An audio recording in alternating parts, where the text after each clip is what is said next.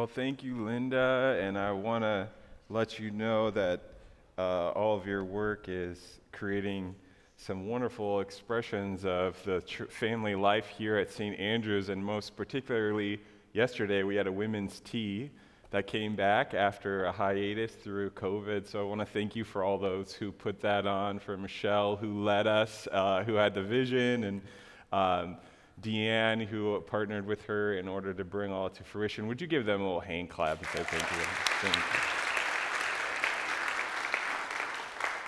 you. Wonderful job, ladies, and everyone involved. Thank you for that. I want to now invite you to find a pew Bible or follow along on the screens, or if you brought a Bible, bonus points. We're in John 15 today. We're going to be in the middle section. I will read it for us. Let me pray before I do. Lord Jesus, we thank you for the sweet worship in this place. May you continue now to move in our lives. Would you illuminate that which with you would want to illuminate within us as we come to look at your word, to understand it better? Lord, would you encourage us where we need to be encouraged? Would you challenge us where we need to be challenged? And Lord, would you give us your love so that we might be emboldened in faith to take the next step that you are inviting us to today. In your name we pray. Amen.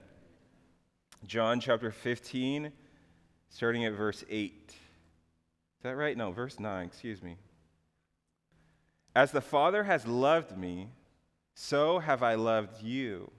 Now remain in my love. If you keep my commands, you will remain in my love, just as I have kept my Father's commands and remain in his love.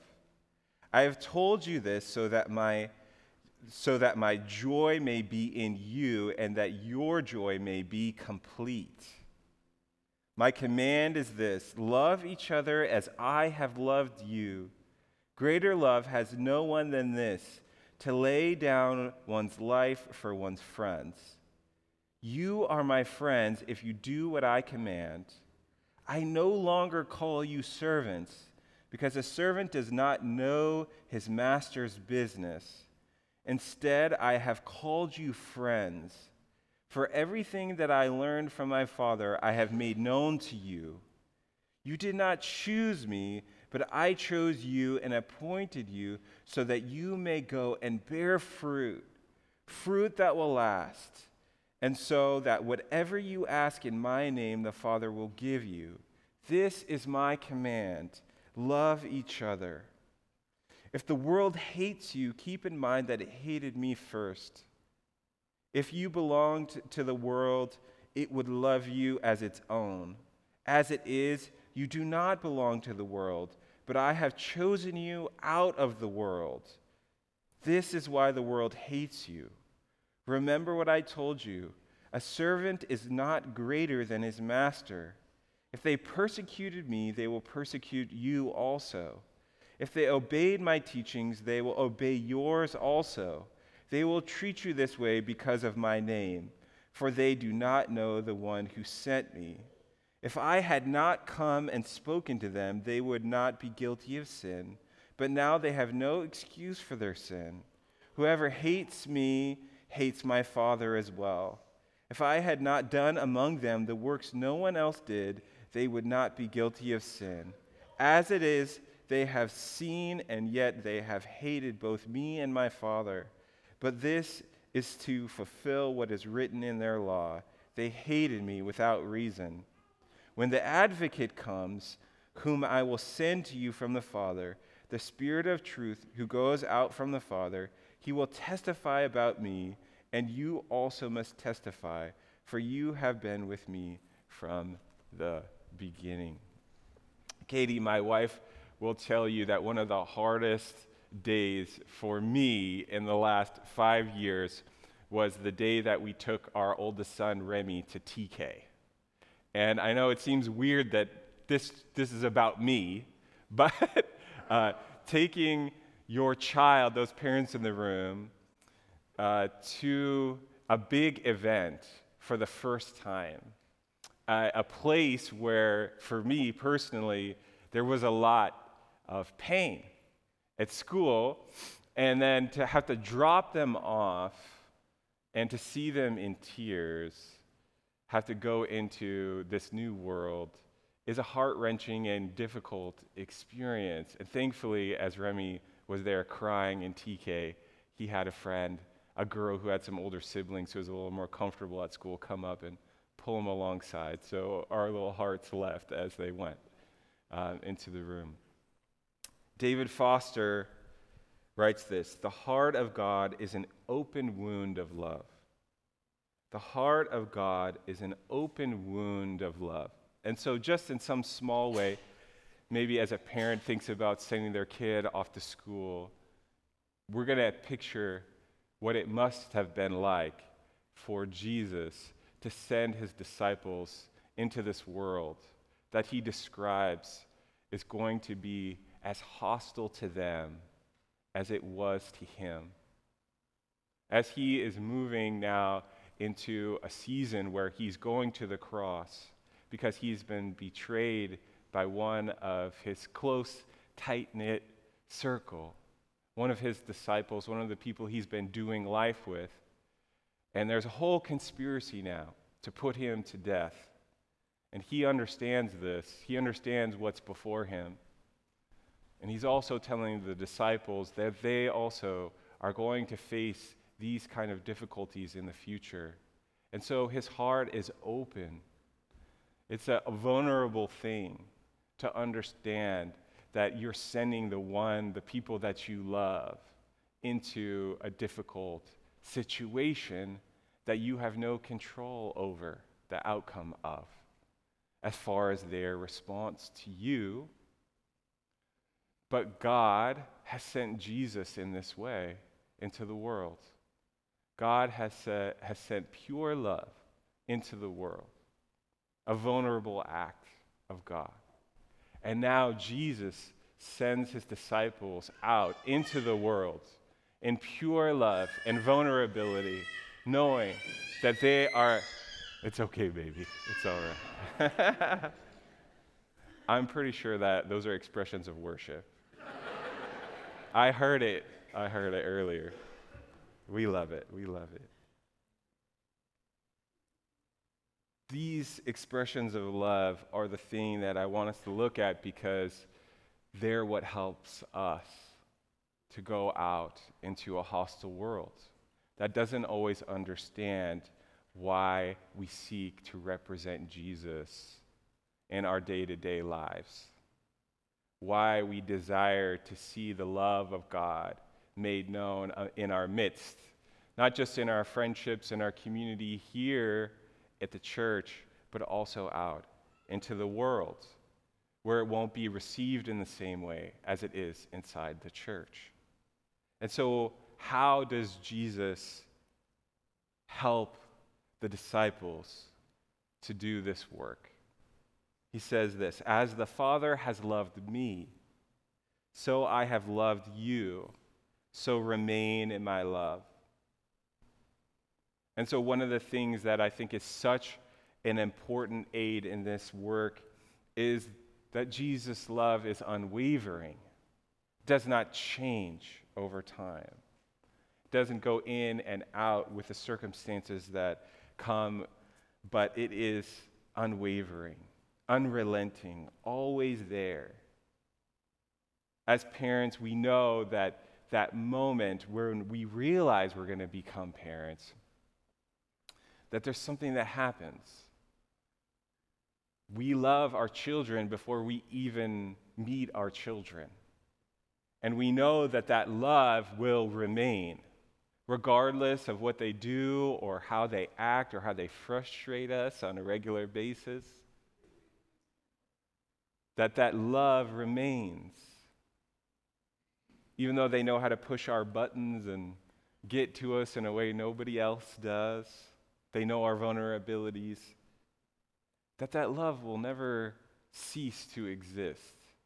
That love is at the very core of the relationship that you have with those that you're closest with, that we call family, and then amazingly, Jesus invites us into a bigger picture of family that says that this love that is given by God to him is the same love that I'm going to give to the disciples, that I have given to the disciples. And now the only job left is just to remain in this unwavering love. A fun way that I saw this put the other day, I think we have a picture of. This is a t-shirt that I want to get. It says, "God loves me and there's nothing I could do about it." Right? It's a different way of thinking about God's love. There's nothing you could do to stop it.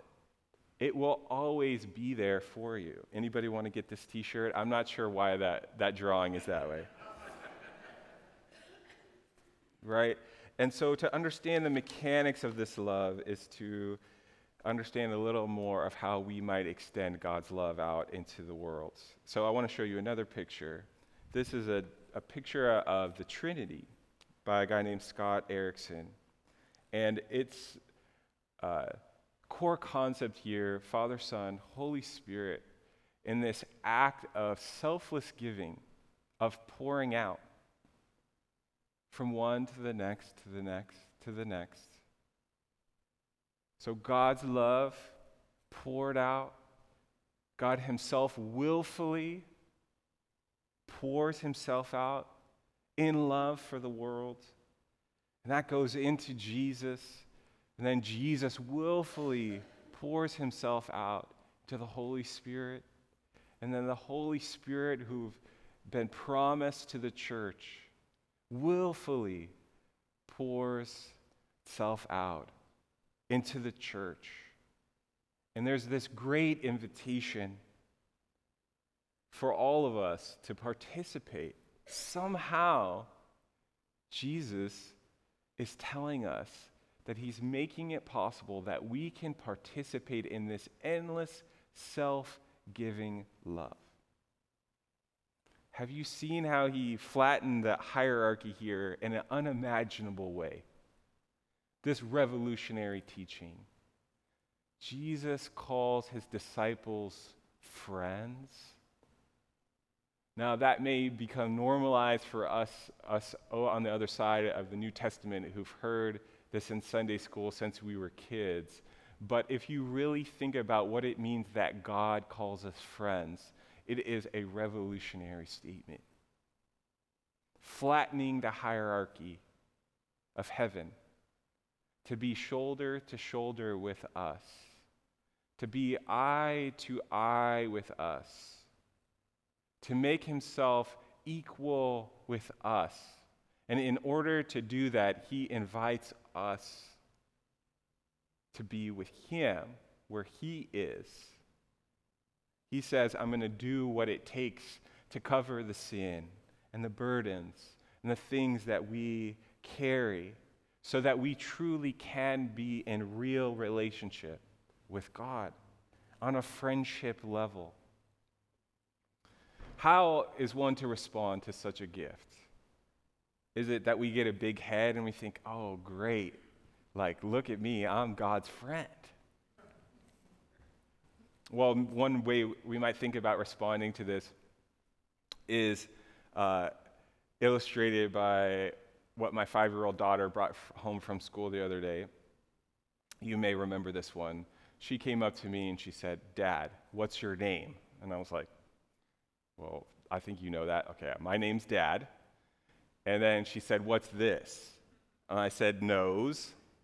And then she went, "And what's in my hand?" And I said, "Nothing." She said, "Right, Dad knows nothing." And I was like, all right, glad we're learning in school, that's good. But then Remy heard, and he wanted to repair things. He wanted to look good, big brother moment, right?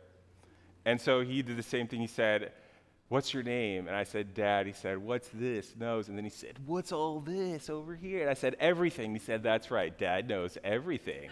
And I said,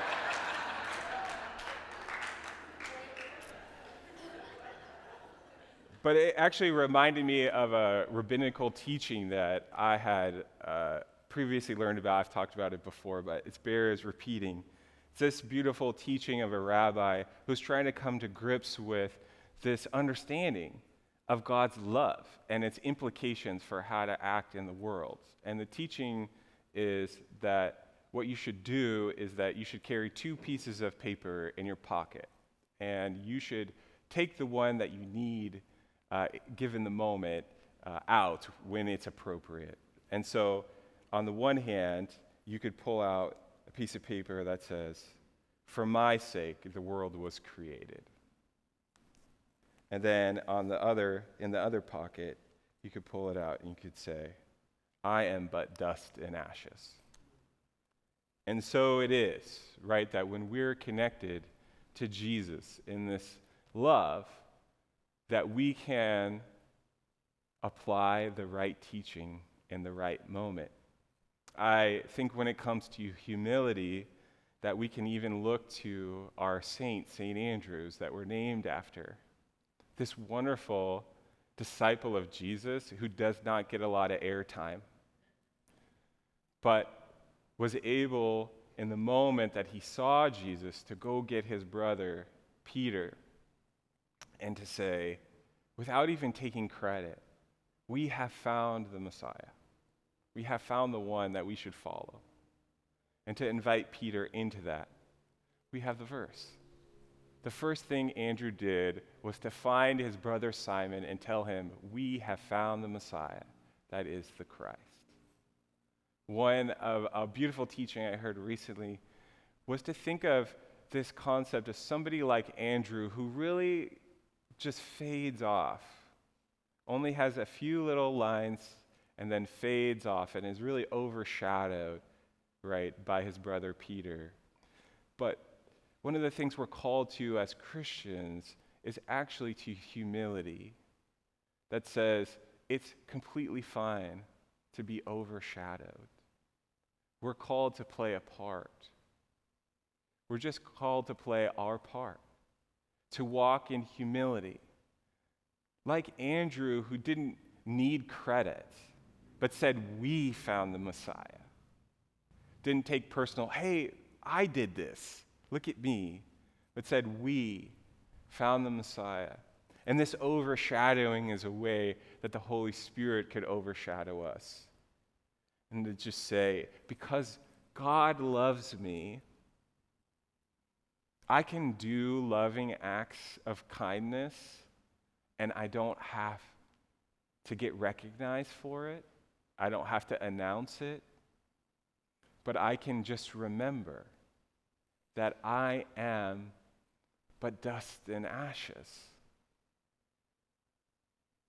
But yet, on the other hand, if we're beating ourselves up, if we're continuously viewing ourselves as unworthy, if we're continuously feeling guilt and shame in our life, then we also need to be reminded who has taken care of that guilt and shame. Who is the one that has declared it is finished? And in its place, the whole world is given. And so, accordingly, we might pull out these 2 pieces of paper. That is how we're called to live in a world that is going to give us feedback that we do not want as we seek to love Jesus. Another way, because I need to quote C.S. Lewis as frequently as possible, that this is taught by him, is in this reordering of goals that he calls the principle of first and second things. He wrote this to a couple struggling friends. He said, "Jesus tells us to seek first the kingdom of God and his righteousness, and all these things will be added to you. So when we put first things first, we get second things thrown in. But if we put second things first, we lose both the first and second things. Because you remember the command is to love first." And the teaching is that the second command then is to love neighbor. But if we seek to love neighbor without first being connected to the love of God, we were going to get discouraged because we're going to think that it's on us to control the response for our neighbors. But that's not what God's calling us to do. He's simply calling us to love and to extend the love that's given to us to the people around us and let the response be as it may. And while we do it, to remember what we're connected to. This endless pouring out, this endless love that will never stop, that will always be there when we need it. One final story from Henry Nouwen. Some of you know he was a Harvard Divinity School professor, wrote many, many books. And then as he got later in his career, he sort of had a crisis related to wanting to be out of academia and more into a substantial ministry context. And so what he did is he left Harvard and he went to this community in France called L'Arche, which was a community for people with disabilities. Actually, it continues on to this day. The L'Arche communities are in many different cities across the world, actually.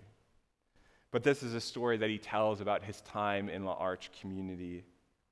He says this: "Not long ago, in my own community, I had a very personal experience of the power of a real blessing. Shortly before I started a prayer service in one of our houses, Janet, a handicapped member of our community, said to me, 'Henry, can you give me a blessing?' I responded in a somewhat automatic way by tracing with my thumb the sign of the cross on her forehead. Instead of being grateful, however, she protested vehemently, 'No, that doesn't work. I want a real blessing.' I suddenly became aware of the ritualistic quality of my response to her request and said, 'I am sorry. I will give you a real blessing when we are together for the prayer service.' She nodded with a smile, and I realized that something special was required of me. Later that day at the service, when about 30 people were sitting in a circle on the floor, I said, 'Janet has asked me for a special blessing. She feels the need for that now.' As I was saying this, I did not know what Janet really wanted, but Janet didn't leave me in doubt for very long.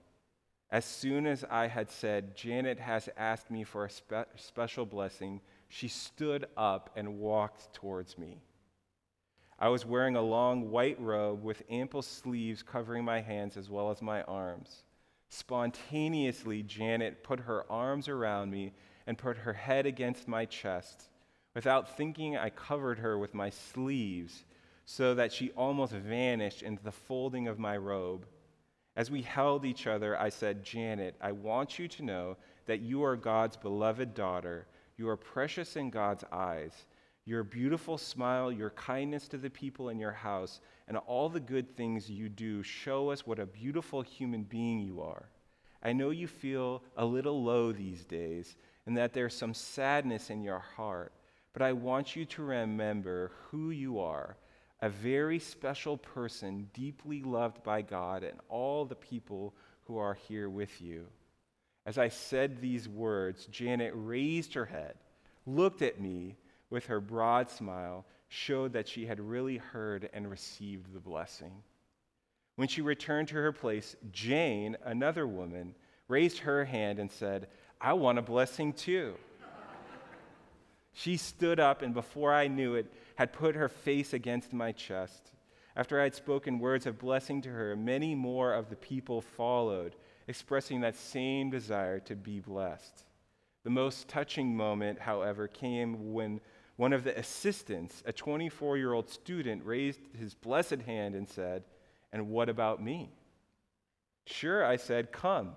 He came, and as we stood before each other, I put my arms around him and said, 'John, it is so good that you are here.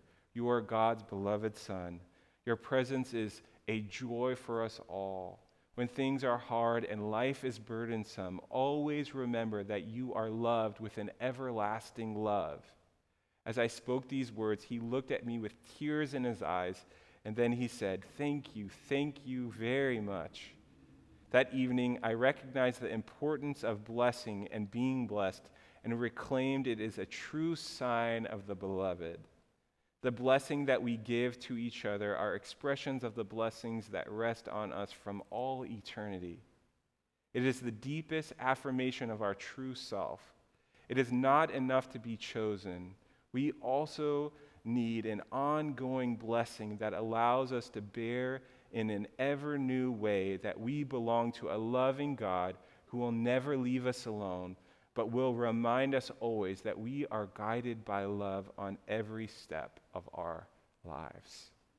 My prayer is that you would feel this blessing of God transmitted through Jesus Christ, who turned to his disciples in his moment of greatest pain and suffering, and as he was about to go to the cross, said, "You are my friends, and I love you," to ground them in the very thing that they would need to go out on their mission to love the world. May it be true for us today. Would you pray with me?